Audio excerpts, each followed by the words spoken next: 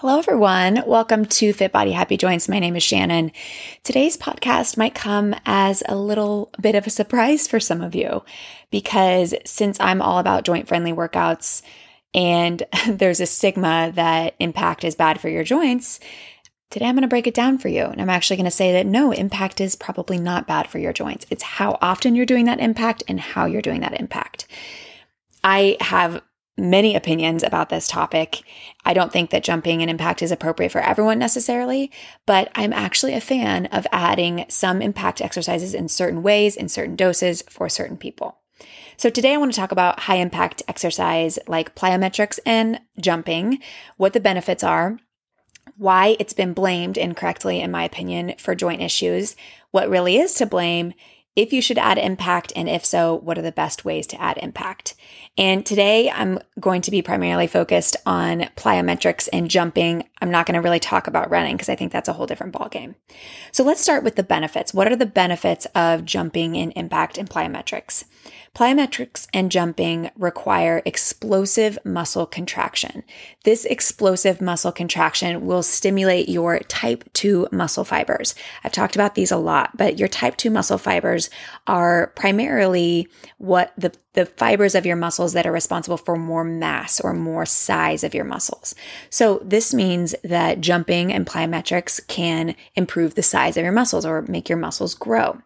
And this is why sprinters' legs are so jacked, is because when they are using an explosive movement to take off and sprint, they are stimulating those type 2 muscle fibers, which again are really responsible for a lot of muscular growth. This doesn't mean that jumping is the only way to stimulate type 2 muscle fibers. Resistance training, of course, can absolutely stimulate these type 2 muscle fibers as well and improve the size of your muscles. So it doesn't mean that you have to jump in order to get this stimulation of type 2 muscle fibers. But remember, the more muscle mass we have, the faster our metabolism. I'm releasing a podcast next week about kind of burning calories, and we're going to talk more about this. So make sure to stay tuned for that. I think it's going to be a really good one, debunk a lot of kind of myths in the fitness industry. But anyways, high impact exercise is shown to improve bone density in many populations, even postmenopausal women. However, the studies I read did very gradual progression of impact training. So it's important to note that if your body isn't used to impact, you shouldn't just start doing squat jumps every day. These studies that I read that looked into postmenopausal women doing high impact exercise, and they looked at the bone density and the muscle strength, and both bone density and muscle strength improved. But these programs had them really easing into this type of training so that they wouldn't hurt themselves. So I just need to make sure to give that caveat that it's all about how you're progressing it. I was also curious if high impact was shown to be damaging to other joint structures like cartilage. And I couldn't find any evidence for tying impact to joint issues and joint strain. I'm not saying it's not there. I'm not saying that high impact doesn't strain your joints, but I'm just saying that in the literature, it's not obvious. And if you find a really great article, I would love to see it. So please send it to me if you can find one. But so impact might not be the enemy.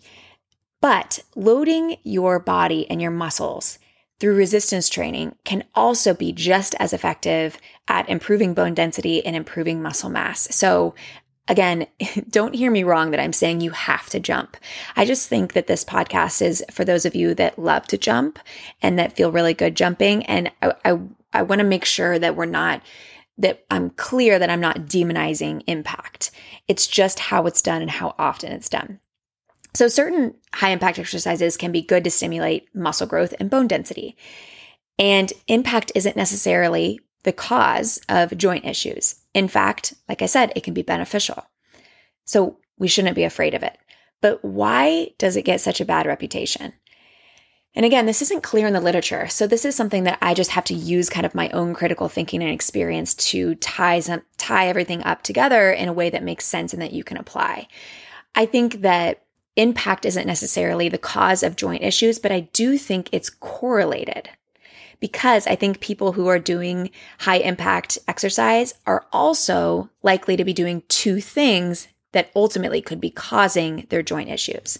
Number one, these people are likely to be overusing their muscles and overdosing exercise or impact.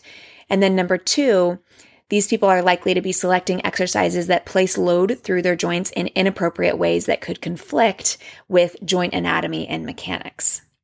I've talked about overuse a lot, so I'm not going to dive too deeply into it, but I think that overuse can be potentially more damaging to joints than impact, because when the same movements are overdosed and joints and muscles aren't given space to recover and heal, this can cause inflammation, muscle weakness, and potential damage and degeneration to joints.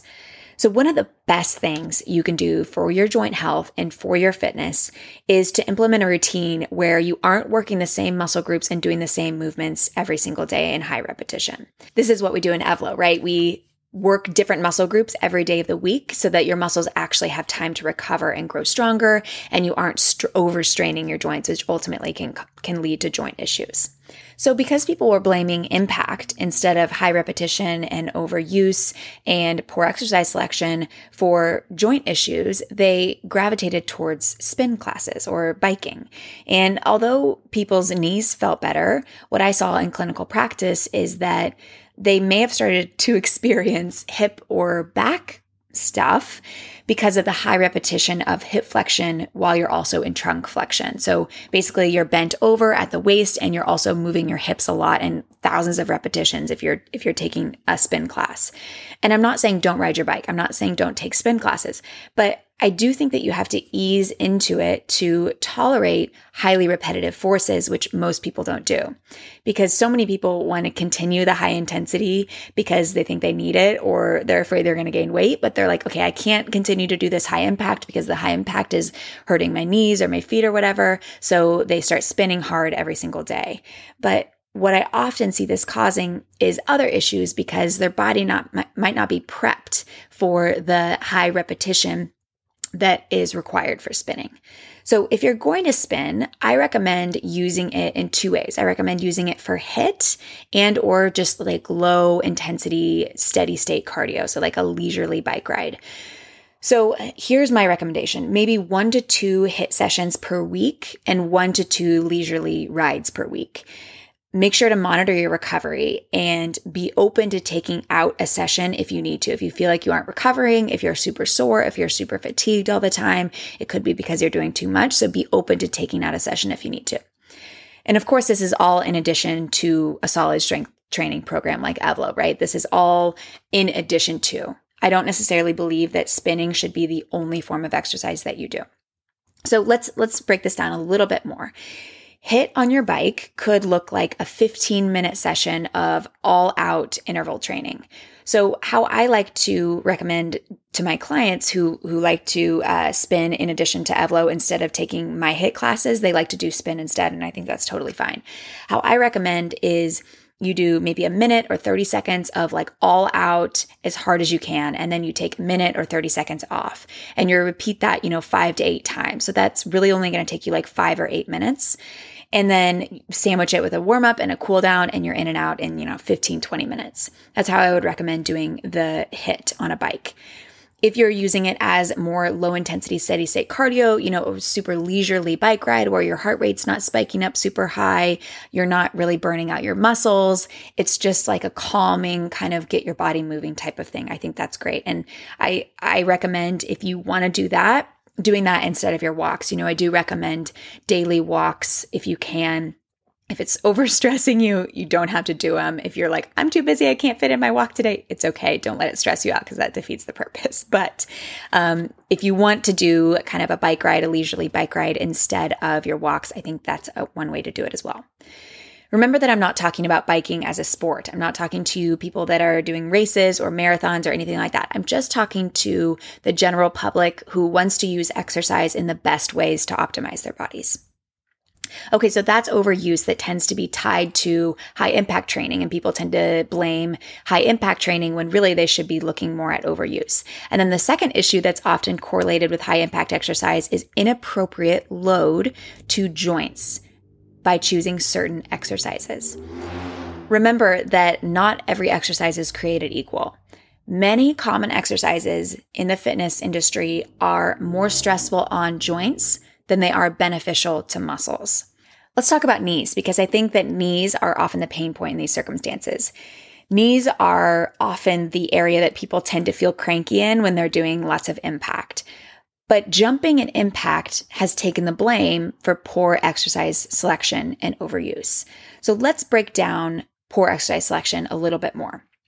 Knees are primarily a hinge joint, meaning they bend and they straighten. Unlike your shoulder or your hip, which moves in 360 degrees, your knees, for the most part, just move in two directions, forward and backwards.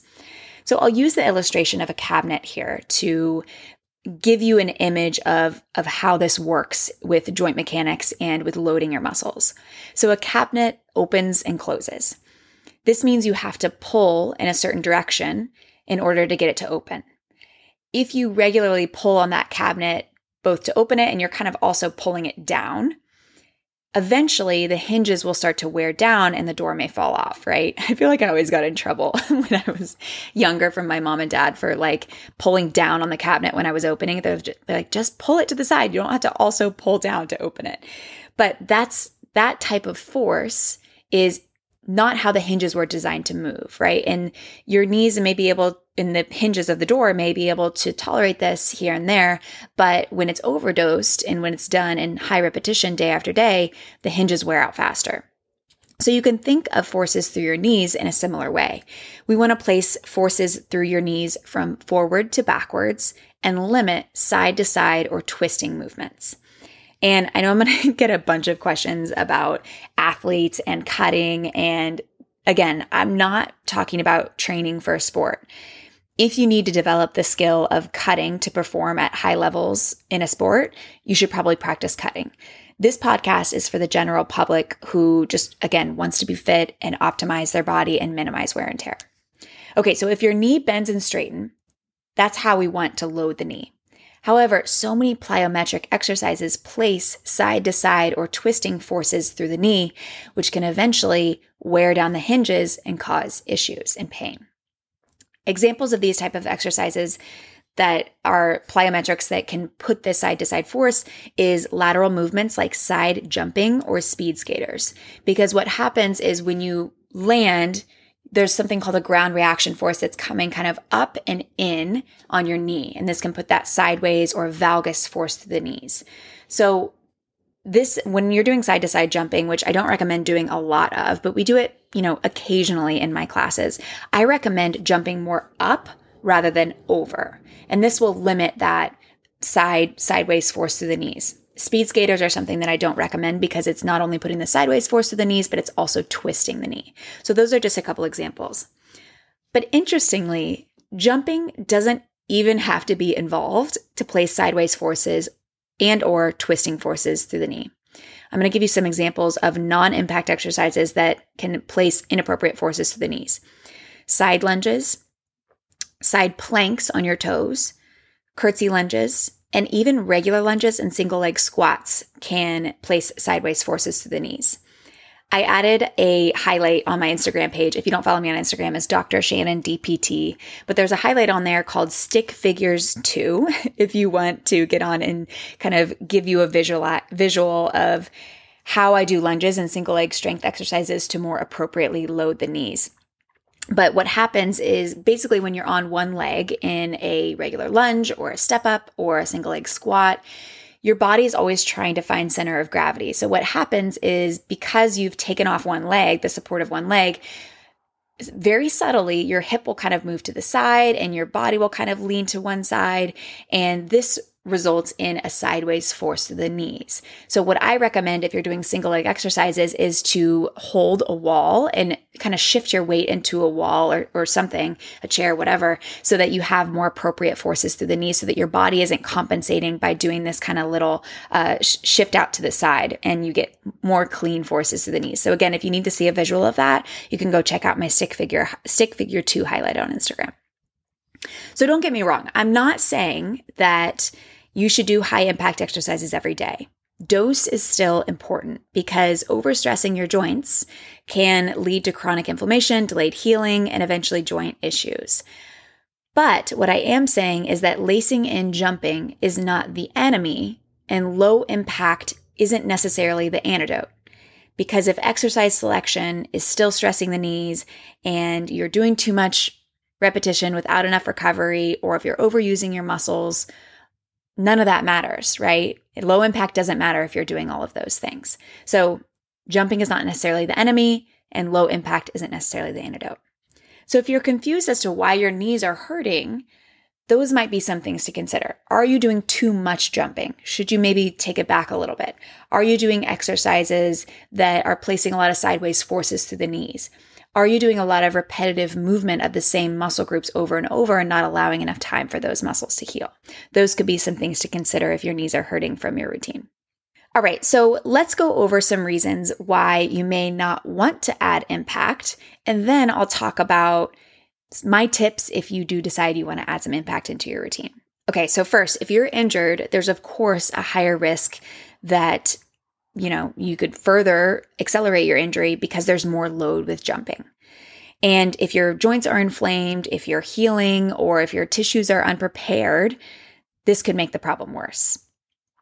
Additionally, if it hurts your joints during or after, it might not be appropriate to add jumping in right now. Strength train to improve your muscle mass and bone density while your joints have time to heal. And remember, select your exercises wisely. And if you don't want to think about it, you can just join Evlo and I'll do all the programming for you. But because there's higher forces to joints, here are some situations where I don't necessarily recommend to add jumping into your routine. So number one, again, if you are healing from an injury, or if you have pain that just doesn't seem to go away, I maybe recommend not jumping right now. If you're brand new to exercise, focus on gaining strength and control first, then progressively add jumping if you want and if it's pain-free. So I recommend if you're brand new and you're an Evlo member, start with the strength training programs only for like 3 months and get really good at that. And then if you want to start to add in some impact, you can take my cardio burst class, which is on Wednesdays. What I would recommend doing is instead of doing every single jump that we do in that class, maybe just do like every other jump or every third jump and then choose a low impact exercise as well. So you're just lacing it in. And then the next week, maybe you do a little bit more, monitor your symptoms, see how you're feeling. And then the next week, maybe you do a little bit more. Maybe that next week you're like, ooh, that didn't feel so good on my knees. I'm going to dial it back a little bit. So that's how you kind of have to be in charge of your own body and do this little push-pull dance with yourself to see what dosage feels really good and appropriate for your own body. And then lastly, a situation where I don't necessarily recommend adding jumping is if you're burnt out from too much exercise. If your joints are always hurting and you're always sore and you're always fatigued and you feel like a tin man, I don't necessarily recommend adding impact. Again, I think programming appropriately by allowing your muscles to recover and heal, by choosing different exercises and working different muscle groups each day, maybe taking a recovery day or two, doing those things, letting your hormones rebalance, letting your joints kind of come down from that high inflammation state, and then maybe you start to add in some impact like I recommend for those newbie beginners. So what if you're feeling good and you've been doing Evlo for a while or you're strength training for a while and you're like, I'm feeling good. My joints feel amazing. I feel super balanced. I feel like I'm ready to ramp it up and add some impact. So here are my recommendations if you are adding impact. And again, if you're an Evlo member, you don't have to worry about any of this because we are programming in the classes for you. But if you're not an Evlo member, here are my recommendations. So number one, if you're doing jumping exercises and plyometrics, I prefer to land on both feet when possible. And this is for two reasons. Number one, it's because of what I talked about earlier with the being on a single leg and how this can put a sideways force through your knees. So you can imagine how if you're doing something like a jumping lunge and you're landing on one leg, so not only are you getting the higher impact and a higher force from the landing, but you're also potentially getting that sideways force through the knees. So that's why I recommend being on 2 feet, landing on 2 feet. And then also one of the reasons why I recommend landing on 2 feet is because it just increases the surface area that you land on and more spreads the impact across both sides of your body. Some of my favorite 2-legged landing or jumping exercises are just jump squats and jumping jacks and just different variations of those. All right. And then number 2, my second tip is that you don't have to jump high to get the benefits of jumping. You can stay really small, close to the ground, and still trigger those type 2 muscle fibers. Number 3 is to wear tennis shoes to absorb the forces. And I know I'm going to get questions about this. I don't necessarily have recommendations for shoes, especially running shoes. I just wear shoes that are cute and comfortable, honestly. I don't find it a huge deal since I'm not spending a ton of time in high impact exercises. I think that so many people blame their tennis shoes for their joint health when really they're just overdosing high impact. So I tend to think that, I just find a shoe that has some cushion and feels comfortable and absorbs some forces, but I don't tend to spend a ton of time worrying about what shoes you're wearing, again, because hopefully you're dosing impact appropriately for you. Okay, and then number 3, and lastly, don't jump just to burn more calories. Don't jump just to burn more calories. If you decide you want to jump, do it to trigger your type 2 muscle fibers, improve your bone density, and maybe approach a maximum heart rate or close to a maximum heart rate. It's great for a HIIT, right? And really getting that heart rate spiked. Next week, I'll be talking about why burning calories in your workouts doesn't actually make a difference in your calorie deficit for the day. Super interesting stuff. So cool. So make sure to stay tuned for that. So I hope this was helpful. I hope it helps to kind of reframe that jumping and impact is not the enemy, and that we just need to look at our exercise selection and how we're dosing things. Our body can handle impact, right? It's just about how it's done. So hopefully this helps. If you want to join Evlo, we would love to have you. It's evlofitness.com, evlofitness.com. Every Wednesday, we do a impact class. So it's 15 minutes. It's a Tabata style class. So it's 20 seconds on, 10 seconds off of a more higher impact exercise. And we try to apply all these principles in every single exercise. So we would love to have you if you're interested. And then of course we do strength training Monday through Friday. So you can work out with me. We would love to have you. All right, everyone. We will see you all next week. Bye.